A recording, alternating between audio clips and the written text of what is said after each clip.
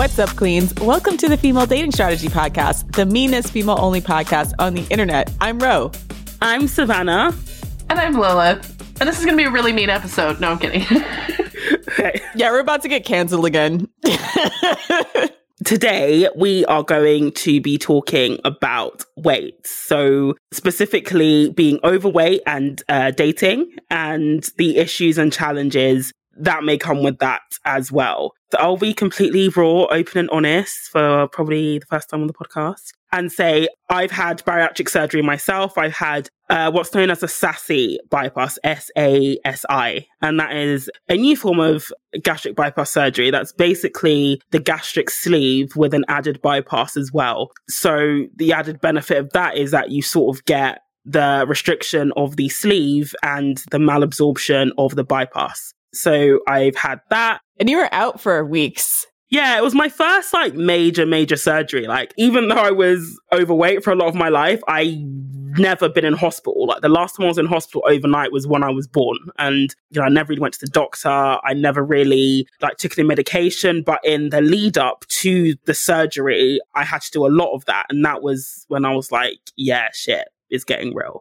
And I was out for weeks, as Rose said. The anesthesia just really, I think it was more the anesthetic that did me. And I wasn't in much pain from the surgery, even though it was a major surgery. It wasn't actually that painful, but it was just the recovery. And this is sort of why I would never probably have an operation again unless it was life or death. I just wouldn't willingly put myself through that again. Even though I had a fantastic surgeon, the operation, it went really well. I've had great results from it, but it took a lot out of me, I would say.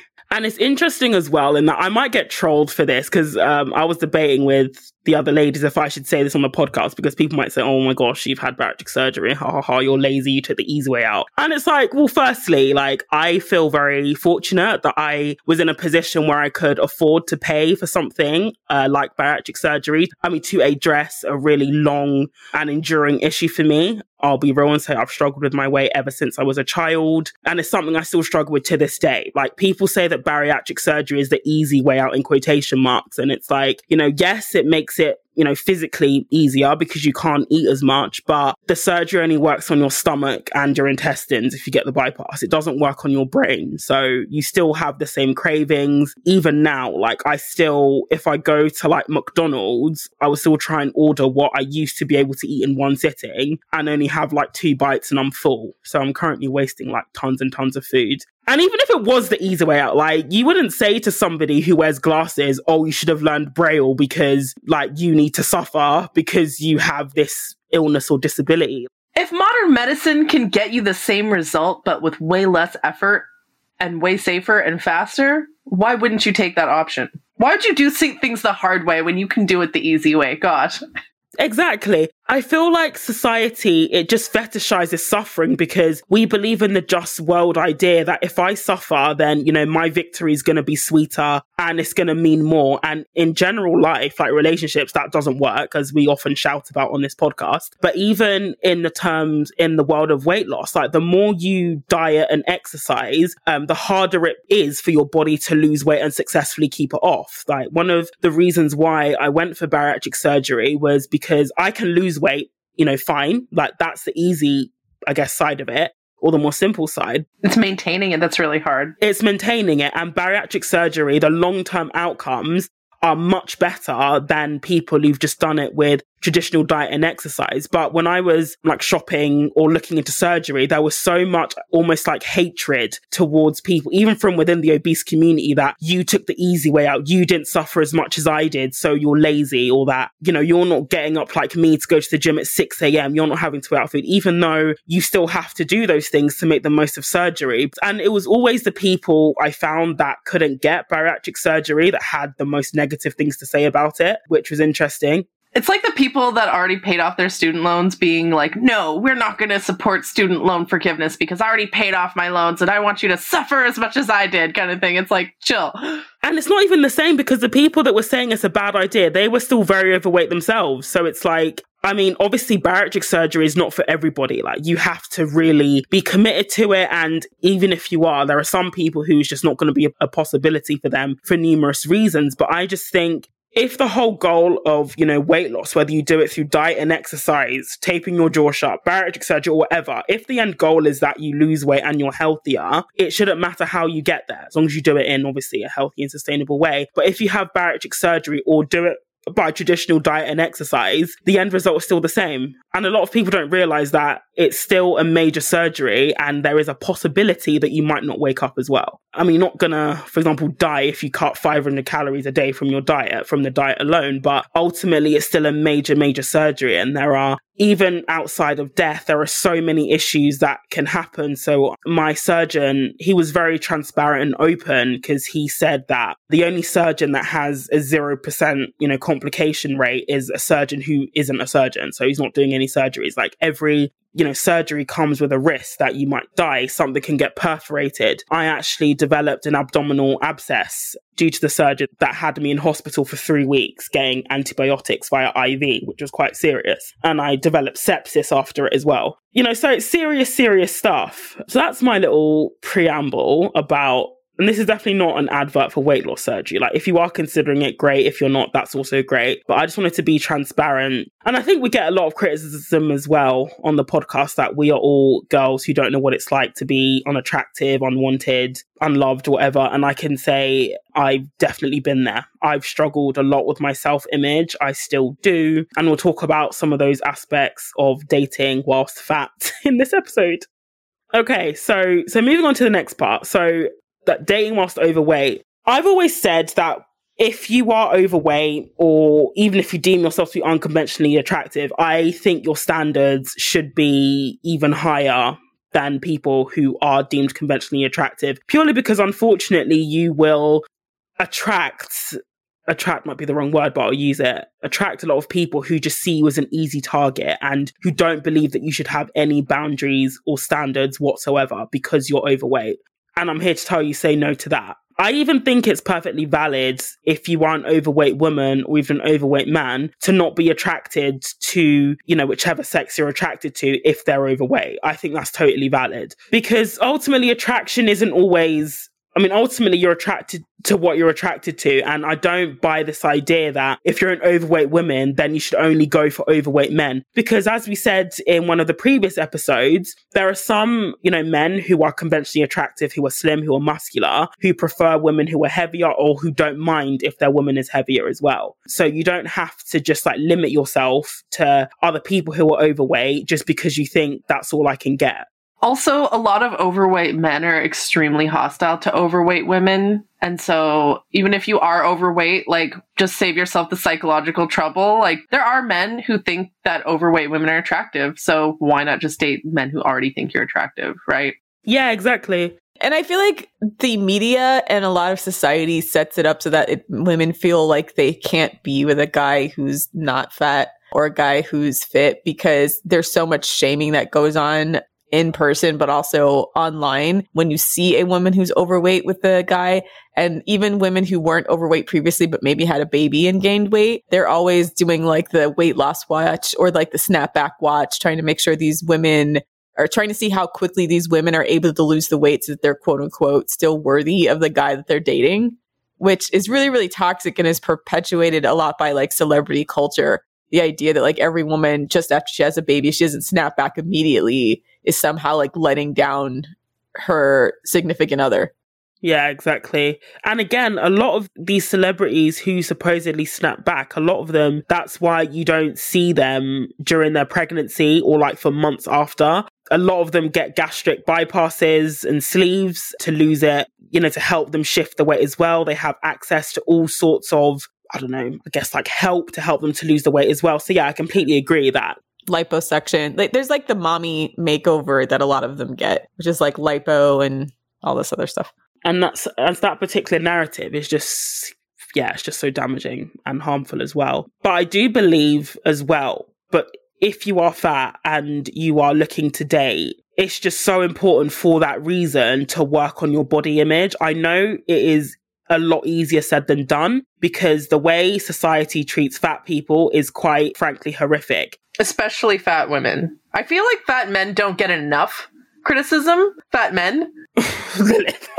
But fat women, so I was just, telling the ladies beforehand that the number one candidate for bariatric surgery is a woman who has a BMI of 40. So that's about 100 pounds overweight. So if you think about it, just like in a similar vein to how the plastic surgery industry is primarily marketed towards women, it's the same with something like weight loss surgery as well. Women are more likely to have it done than men, which just goes to show that, the way in which society treats fat women, if they are, I guess, willing to resort to such a drastic measure to lose weight. And a BMI of 40, I'm not saying it's like super slim, but it's also not like... It's not death fat. Sorry. Are we going there now? It's not super obese either. So I think I just thought that was quite interesting. You can see the difference between the way that men and women are treated when they become overweight in the media as well. When men become overweight, they call it a dad bod and say, oh, look at him. He's such a devoted, doting father. Even if he has no kids, they get a dad bod. I see men who were 21 saying, I've got a dad bod. I was like, you don't have kids. But even if they have kids, they always make it seem like the extra weight is a feature of them being an involved parent, whether or not that's true, right? Or oh, he's such an involved parent. But for women, it's always she let herself go. She's stressed out. Or she's fat.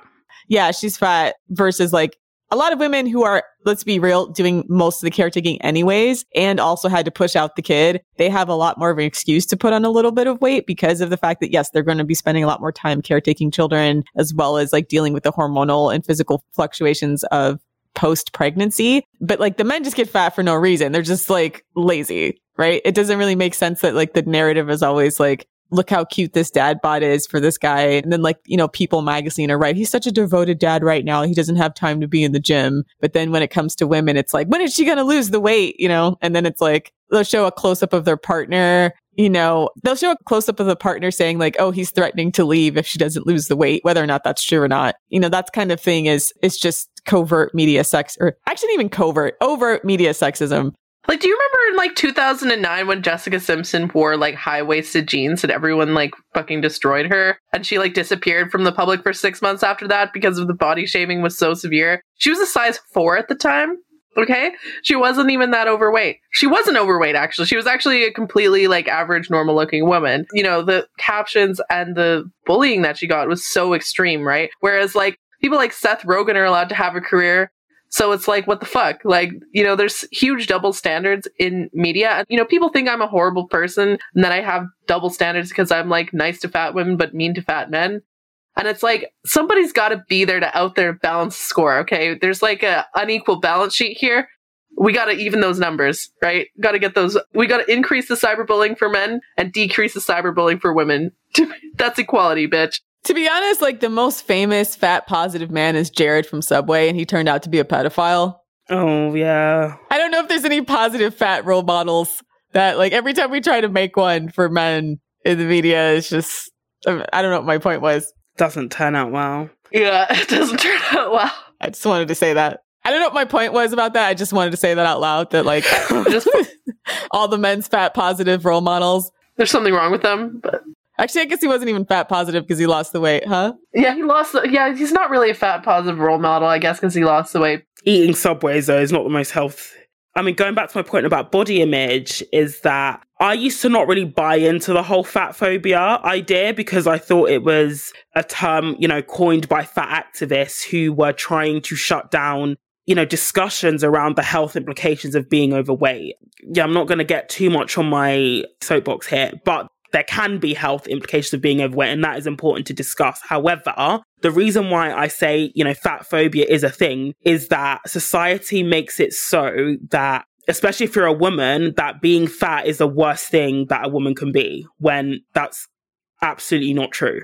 And so, yeah, trying to build a positive body image, when you're overweight, it can be really, really tough. And especially if you aren't even overweight, but you're bigger than your peers. This happened to me in school where I was a size 10, a UK size 10, which was really small. But all of my peers, they were a size, I guess like a 4 to 6. And I remember just having like severe body dysmorphia. Even at a UK size 10, I was constantly on like a liquid diet, like the Cambridge diet, because I just wanted to lose my weight to be smaller. And so that can set in as well. And it was weird in the sense that, I guess for me, even though Instagram has sort of gone downhill over the years, I think, but my saving grace to some extent was actually Instagram and being able to follow women who had a similar body type to me, who carried the weight in the same places. And I think that was extremely positive, like for me personally. And also not trying to wear clothes that a slimmer like woman would wear, because it just wouldn't work. And I see sometimes a discourse in places where women are overweight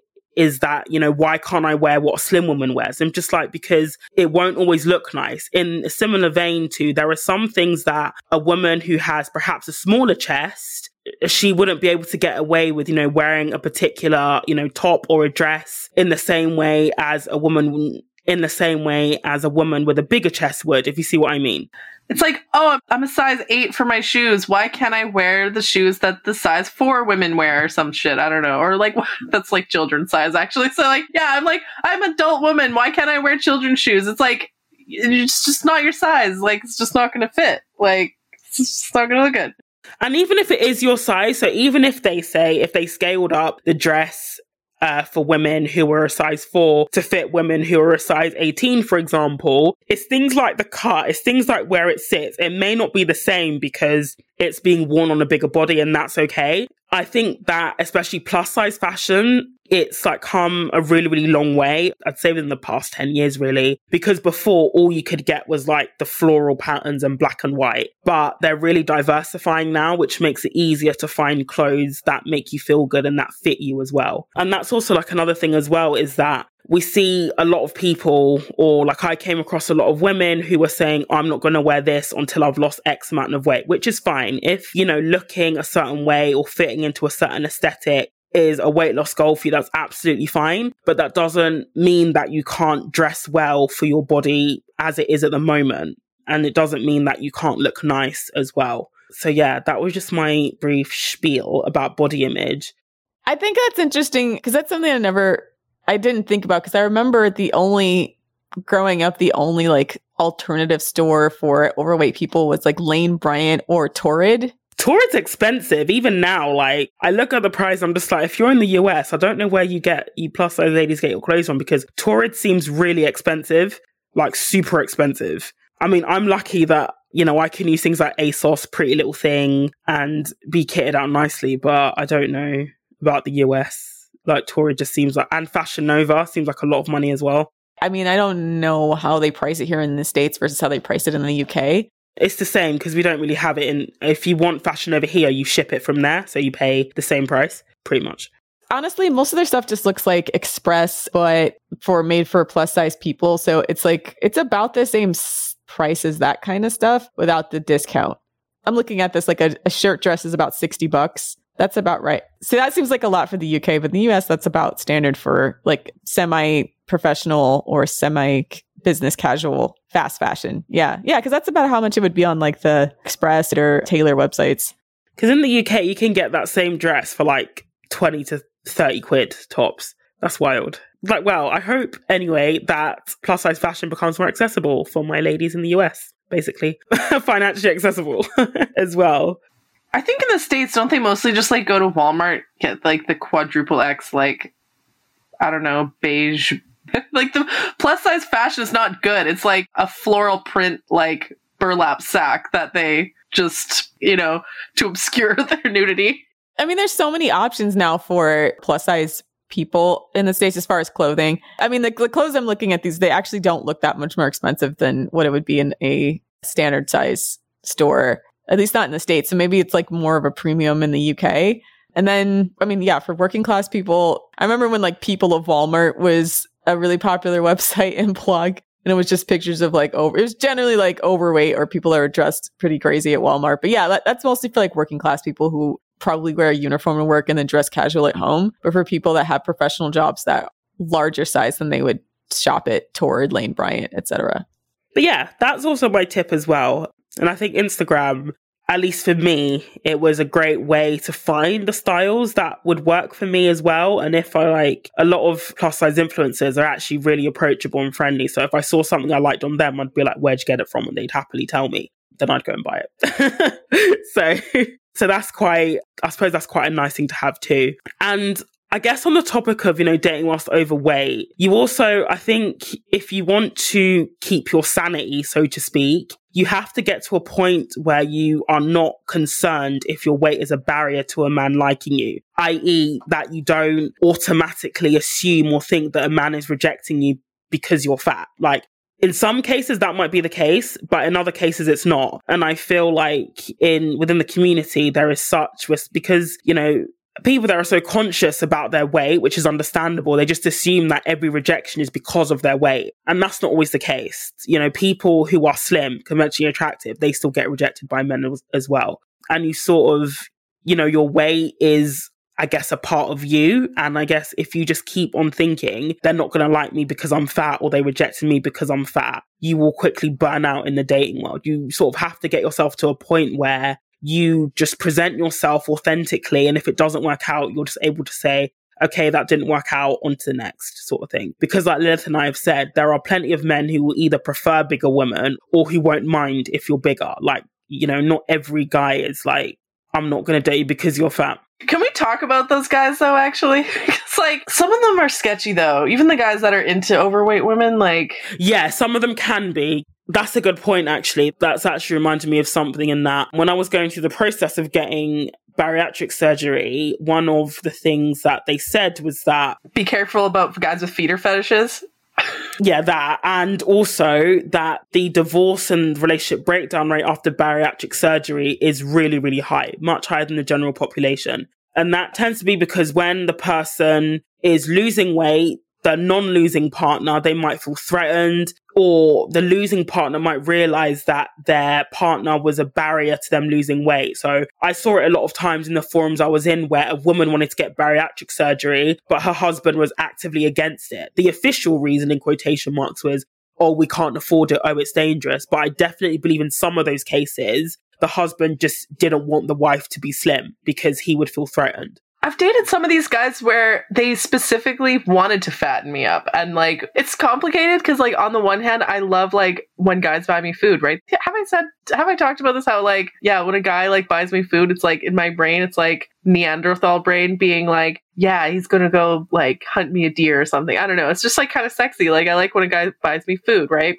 I'm not financially reliant on a man, but when a guy buys me food, it turns me on. Like, but I don't like the guys that take it too far, right? Some of them are just like, they take it too far. It's like, if I say, place any kind of limitations or boundaries, like, oh, let's try to get something healthy or whatever, they'll like give me a face. Or, if I try to be healthy, they try to sabotage that. Or, like, it just feels like, yeah, it's a fetish, like the feeder fetish. They want me to be so fat that I can't even move. And it's like, I'm not going to let this scrote win. Like, no.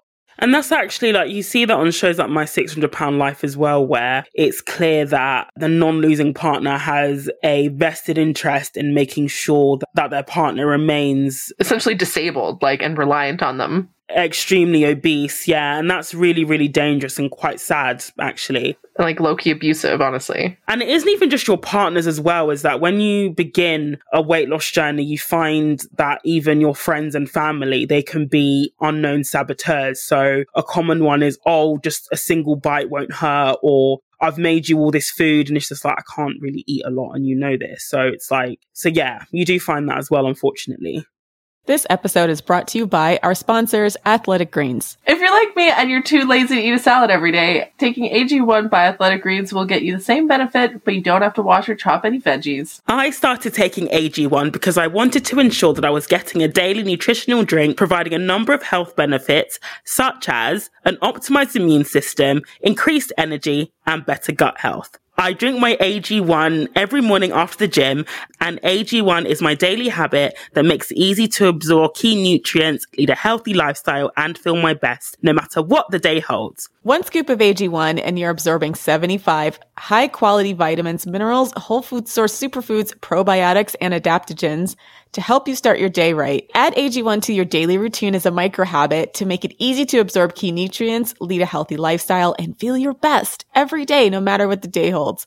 1 scoop, 1 minute, once a day, every day. And to make it easy, Athletic Greens is going to give you a free 1-year supply of immune-supporting vitamin D and 5 free travel packs with your first purchase of AG1. All you have to do is visit athleticgreens.com/FDS. Again, that's athleticgreens.com/FDS to take ownership over your health and pick up the ultimate daily nutritional insurance.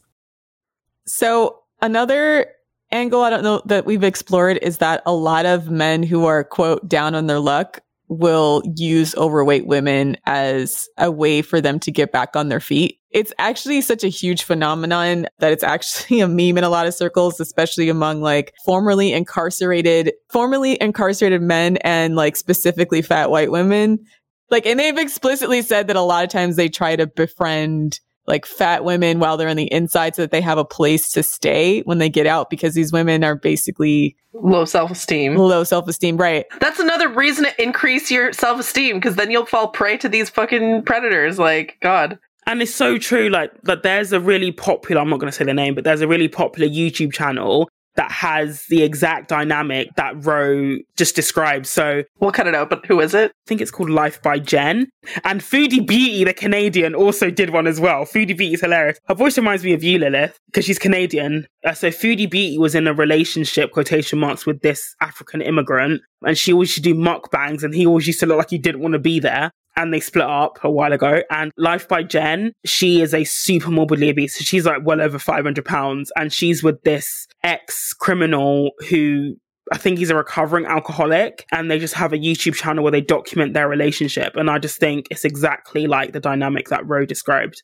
Yeah. So then if you start to lose weight in that type of dynamic, then the guy looks at his gravy train drying up, right? So that's why they're going to try to keep you fat. I mean, literally, yeah. Literal gravy train. Literal gravy waterfall is driving. Okay. The type of men that deliberately seek out overweight women are generally looking for women that they can be dependent on. I mean, they know this. And in fact, I've heard this out of men's mouths that they think that overweight women will like obviously cook for them, take care of them. They won't demand much, and they'll let them stay in their house when they don't have, especially for former inmates who can't necessarily get a apartment. A lot of them, if you have a felony conviction, it's hard to get an apartment and a bunch of other services. Like they know all I gotta do is find a fat woman and then she'll take care of all that stuff for me. So like fat women are like their lifestyle security plan. Well, not just that, but also like the ones with the feeder fetish. It's like what you're describing is where the man is dependent on the woman. But what I've seen or what I've experienced or like men attempting to experience with me is like where they want me to be dependent on them. Like, they don't like the attention that I get from other guys. They want me to be fat so that I'm not getting as much attention, or that I'm like, I don't know. Some guys have this like idea like, oh, if like my girlfriend is too pretty, then she's going to like leave me. Or I don't know. They just like the idea of like me being reliant on them, and not just like physically, but like emotionally as well. Like they want like, you know, oh, my girlfriend like, you know, loves me and like wouldn't even look at another guy. And like, how do I say this? Like, they want the idea of like me not being able to get with another guy and like me being solely like emotionally reliant on them. And it's kind of messed up. The guys that are into overweight women for nefarious reasons, ladies, avoid them. But if it's just a preference, then that's not so bad.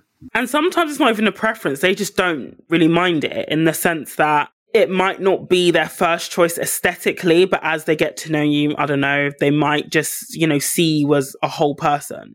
Maybe. I don't know. I think with men, it's like looks first, personality second.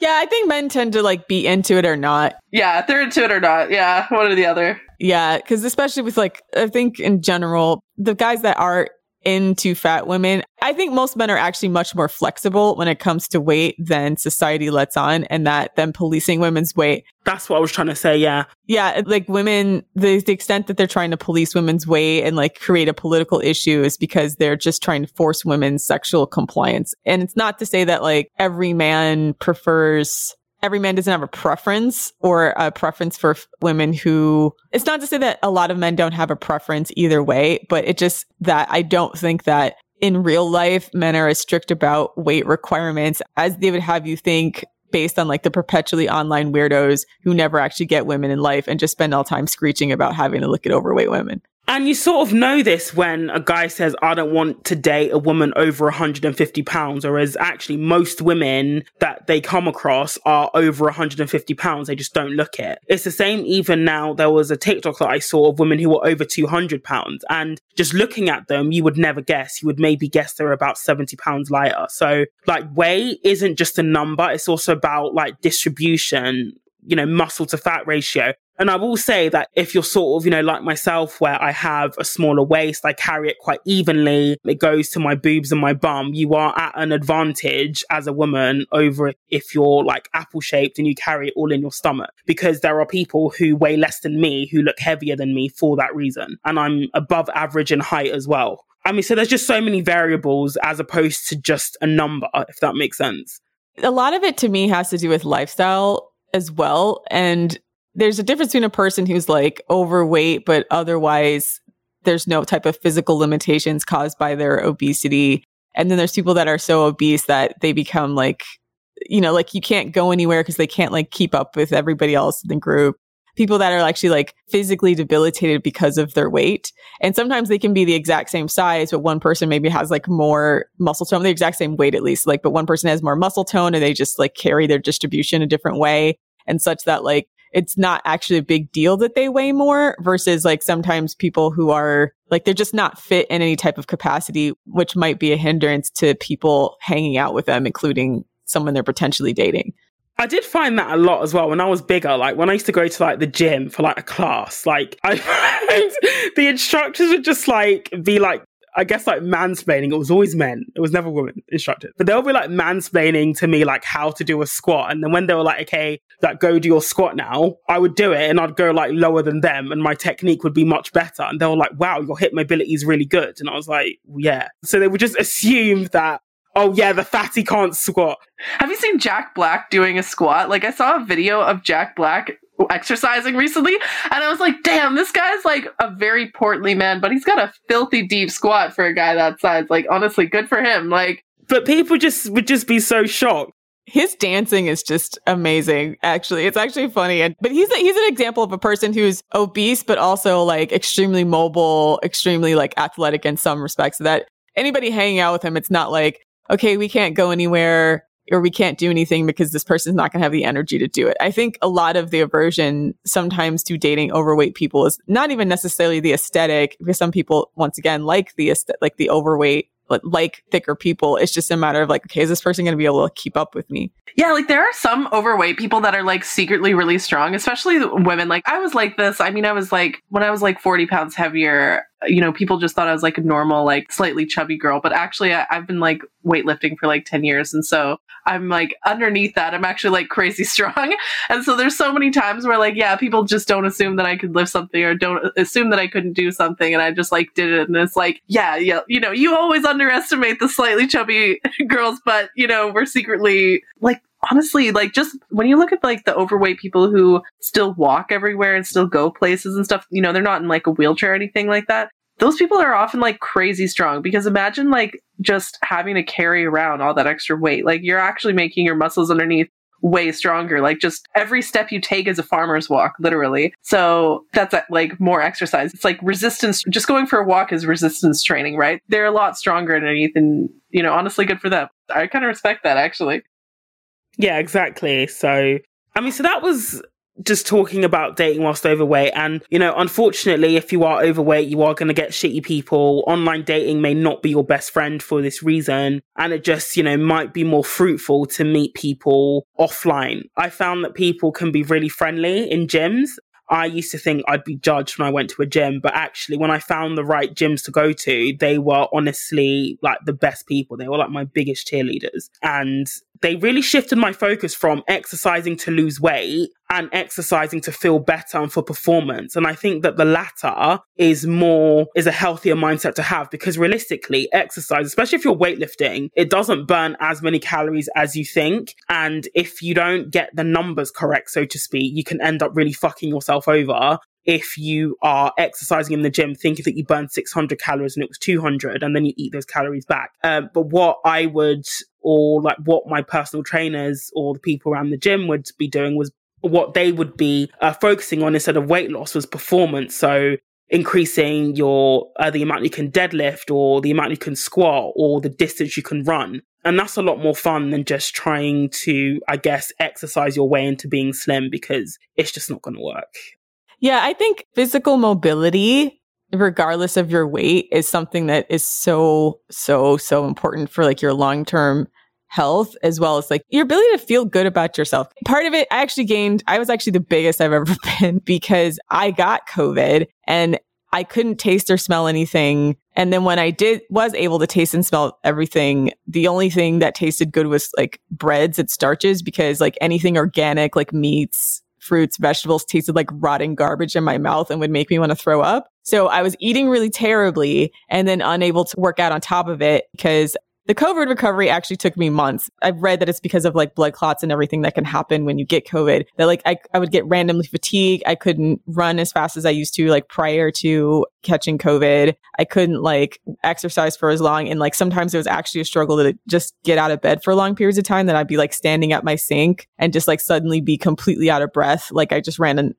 hour. So I was experiencing like a lot of post-COVID symptoms for months and months and months. And so because of that, like I gained like a lot of weight. And then the thing about gaining weight in that capacity, especially if you're like physically debilitated, like the physical debilitation of that was like so much more depressing to me than the actual fat. Like just being unable to like physically move myself and like not having the same kind of mobility, because then you're like, you don't want to go anywhere, right? You're feeling like more and more like depressed. You're feeling more and more like isolated, and you're feeling more and more like, okay, I don't even want to engage with people because I know I don't even have the energy to sustain it. So I'm like, if this is like where you're at in your fitness journey, regardless of like where you are as far as your weight, I feel like just investing and trying to little by little, like really increase your mobility, whether or not you focus on weight loss, like it just makes your quality of life so much better, because you don't feel, So I don't want to like always parrot like the weight loss, healthy weight at every size, because we know that like obviously like a lot of excess body fat is bad for you, but like I think the messaging should be somewhere around the idea that like, yes, like if you're overweight but like still mobile, you can still have a really, really good quality of life,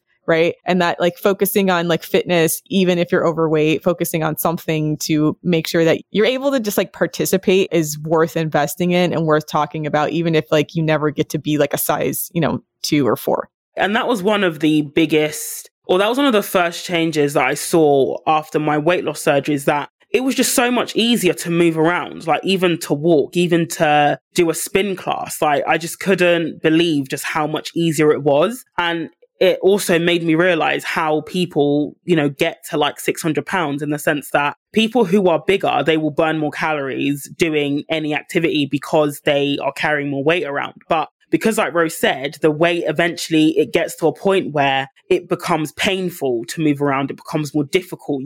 It just becomes more tired. You do less of it. And then if your calories are even remaining the same, that's how your weight starts to creep up. So that was definitely one of the first things that I noticed, that my flexibility improved. My stamina and endurance improved as well, just by carrying around less weight. And that was really cool. So even before I saw like the physical changes, that was one of the, as in like in the mirror changes, that was one of the first physical changes that I noticed, was that, wow, I walked 5 miles and I'm not out of breath, sort of thing.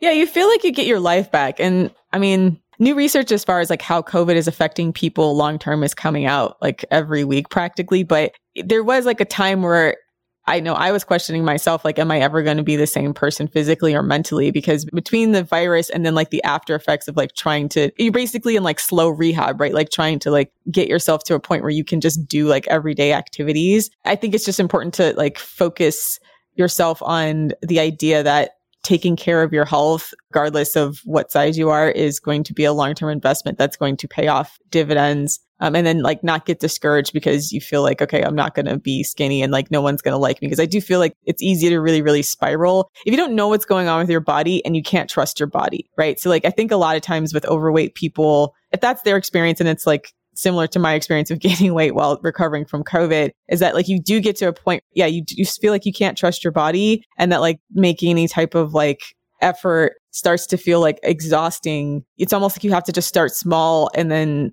train your brain to think of your weight loss journey or your mobility journey as a way for you to actually keep participating in life and feel like a person who has people around that value. And obviously people who are really overweight, I know there's a lot of times trauma behind it, that some people who are overweight, it's because, they've experienced abuse or particularly sexual abuse. I think I read a lot of like extremely obese people that it's food addiction is a common coping mechanism for people who've had sexual abuse. Like sometimes it's a manifestation of like a really terrible environment where you don't value yourself because nobody else around you values you. And that's where like the mental health aspect of being overweight needs to be handled as well as like your physical health, because then you won't be able to date if you're like in a place where everything's toxic and it's causing you to self-medicate by overeating. And I think off the back of what Rose said, society in general, we need to reframe how we think about obesity. At the moment, obesity is seen as a personal moral failing when actually, as my surgeon put it quite bluntly, it's a disease and there's no cure for it. Bariatric surgery is not a cure for it because plenty of people, gain the weight back and more. And even diet and exercise. It's not even the physical part of losing weight that's hard. It's the mental battle. And, that isn't something that can be overcome with the general weight loss advice that is eat less and move more. There are so many there's so many social factors to being overweight, possibly genetic factors as well. And I just think that we just need to see it as a disease that there is no cure for, because that's ultimately what it is. Even my surgeon described it as, when you have the weight loss surgery and you're at a stable weight 24 months post-surgery, it's in remission. And when in medical terms, when they say in remission, it means it can come back. Like, you might get to the size you were again. And I just feel like, food addiction, which if you are overweight to the point where you need surgery, or if you're overweight, you most likely have an eating disorder. And I will say that about myself. I'll say that because you don't get to 200, 300, 400, 600 pounds having a healthy relationship with food. You just don't. So there's disordered eating somewhere. But the way we see a food addiction is very, very different to how we see somebody who is alcohol dependent, for example. So people who are alcohol dependent generally get more sympathy than people with food addiction. You need food to live, but you don't need alcohol to live. Exactly. You don't need alcohol. You can live your whole life without ever touching a drop of alcohol or drugs or tobacco, and you'll be just fine. In fact, you'll probably be in better nick than people who even recreationally, in quotation marks, take those things. But you can't just not eat again. And it was interesting because after my surgery, I realized how much of our socializing now is centered around food. So, let's go out for drinks, let's go out for a meal, let's meet up for lunch. And I noticed that because it was then that I realized I can't eat at these places anymore because I'm too full, or if I order something, I'll have to leave like most of it. And so it's not really a surprise that as we've become more sedentary, as we've become, I suppose as we've begun to center our entertainments and gatherings, even our major holidays, Thanksgiving, Christmas, Easter, even Halloween is all centered around food. It's not surprising that the obesity rate is creeping up every year. But then we situate that problem within the individual, saying you're not trying hard enough, you need to work on your mindset and all that, completely ignoring all the social factors and pressures that almost encourage us to be, to be idle and to eat more, essentially. And all the crap in our food. American food is so full of toxic crap. Well, American food, to be fair, Britain is not as bad, but American food is, I just saw a TikTok video of garbage-fed pigs, and it's just put me off pork completely. Like, I love my bacon. I'm not a vegetarian. I'm not a vegan. I love bacon. Oh, don't say that. I love pork ribs. I don't know how they feed them in the UK, but they quite literally were giving these pigs whole packaged, like, Twinkies, like, box and all, and just grinding it up into a paste. What? Yeah. And this is why we're all full of microplastics, etc. Oh my God. There's a lot of really toxic things in the American food supply chain. There's pesticides, et cetera, that are supposed to be safe, but they find out later after the fact when people start getting sick that, maybe in certain quantities, it's actually giving people cancer. Like, there's a lot of things that are contributing to obesity in the United States. Even if you do try to eat like healthy, so to speak, first of all, our very car-centric culture and our car-centric planning for all our cities. So you have to get places using the car. And that's the reason why people say who come from the US and come to Europe, they say they lose weight so quickly because you walk everywhere in most cities. You just walk everywhere. Right. And then 2 is food deserts, meaning that there are places where you can't get fresh produce, where everything that you get comes out of a bodega or a corner store, which is almost entirely prepackaged foods. Remember that white guy who went viral because he was criticizing the bodegas and everyone was He was like, where's the Whole Foods? Where's the Kroger's? And they're like, welcome to food deserts. Welcome to New York, kind of thing. Yeah, exactly. It has to do with them not having access to those types of foods generally because of poverty, and a lot of major grocery store chains, not especially in like inner cities, like the major grocery store chains, they don't think it's worth it if they don't have like a certain square footage. And then if it's a dangerous neighborhood is the other issue too. If you're actually in a neighborhood there's a high rate of stealing, sometimes the grocery stores will pull out of there. So, things like community gardens have tried to spring up to take its place because of the fact that you literally cannot get fresh produce in some places. Yeah. And then the third reason is even if you are eating like healthy food, so to speak, it could be full of like pesticides and stuff like that makes your body react in weird hormonal ways that they're now just trying to figure out.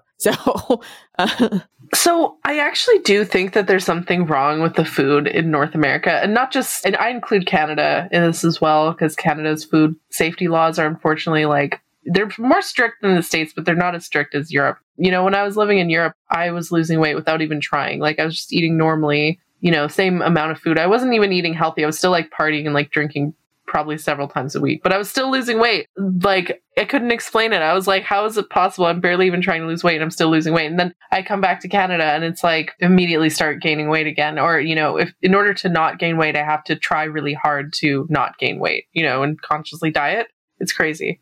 So what I think actually, besides the toxic crap in our food, is that a lot of it is nutrient deficiency in the soil. And this is something that a lot of food companies have been aware for quite some time. So every time you grow something out of a plot of land, you strip that land of its nutrients, right? So generally they try to rotate the soil that they plant on to allow the nutrient content of the soil to build back up over a certain amount of times. But that time frame gets shorter and shorter when they're trying to mass produce. So I just think that probably our food is just less nutritionally dense, probably has less nutrients per whatever gram. It has fewer micronutrients, but in terms of macronutrients like sugar or, carbs and fat, it's very high in those micronutrients, or it's macronutrients, pardon me. So yeah, it's empty calories. Exactly. So I think a lot of it's because even our produce probably has, not even probably, definitely has, the nutritional content of a banana today is a fraction of what it would have been 40 years ago because of the nutrient content of the soil being depleted. And it's just another side effect of one, global warming, two, overgrowing, forestation. Or just commercial farming practices. Yeah, commercial farming.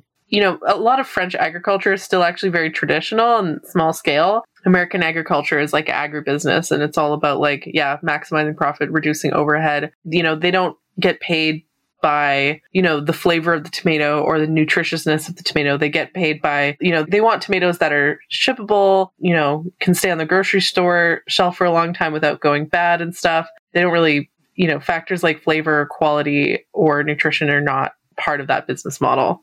Yeah, so Google soil depletion, and you can see a bunch of articles about why our food, even the healthy food, is way less nutritious than the food that you end up having to eat more of it just to have the same amount of nutrient content that they might have had 40 years ago, which contributes to obesity. Because if I have to eat 3 bananas to get the same nutrient profile as people used to have to get 1 banana, then, to feel satiated, because your body needs the nutrients. So you're going to keep eating it till you get nutrients. So that's also obesity, contributing to obesity. Take a multivitamin like Athletic Greens. Yeah. All the bananas come from South America, from the banana republics that the States created. So, And I just want to quickly touch on a final point as well, in terms of, one aspect of the aftermath of my surgery and subsequent weight loss, is that the attention from men at large is still screwy. I will admit that there's more of it. So men do more, I guess, wild things to get my attention / number. But generally speaking, it's still low quality en masse. So I can empathize with women who feel invisible because they think they're unconventionally attractive or they're overweight or whatever. I empathize with that because that's not a nice feeling either. But becoming, I guess, closer to being conventionally attractive is not all of a sudden going to make a decent man materialize. That's just not how it works. You'll get more attention, but all of it, or most of it, will still be low quality and low effort. So that was a bit of a personal ramble, but it's nice to get that off my chest. So yeah, let us know your thoughts on that in the Discord or the comments or wherever you're watching or listening to this episode, or on our website. thefemaledatingstrategy.com/forum. With a popping forum. Yes. So that's our show. Check us out on the website we just mentioned.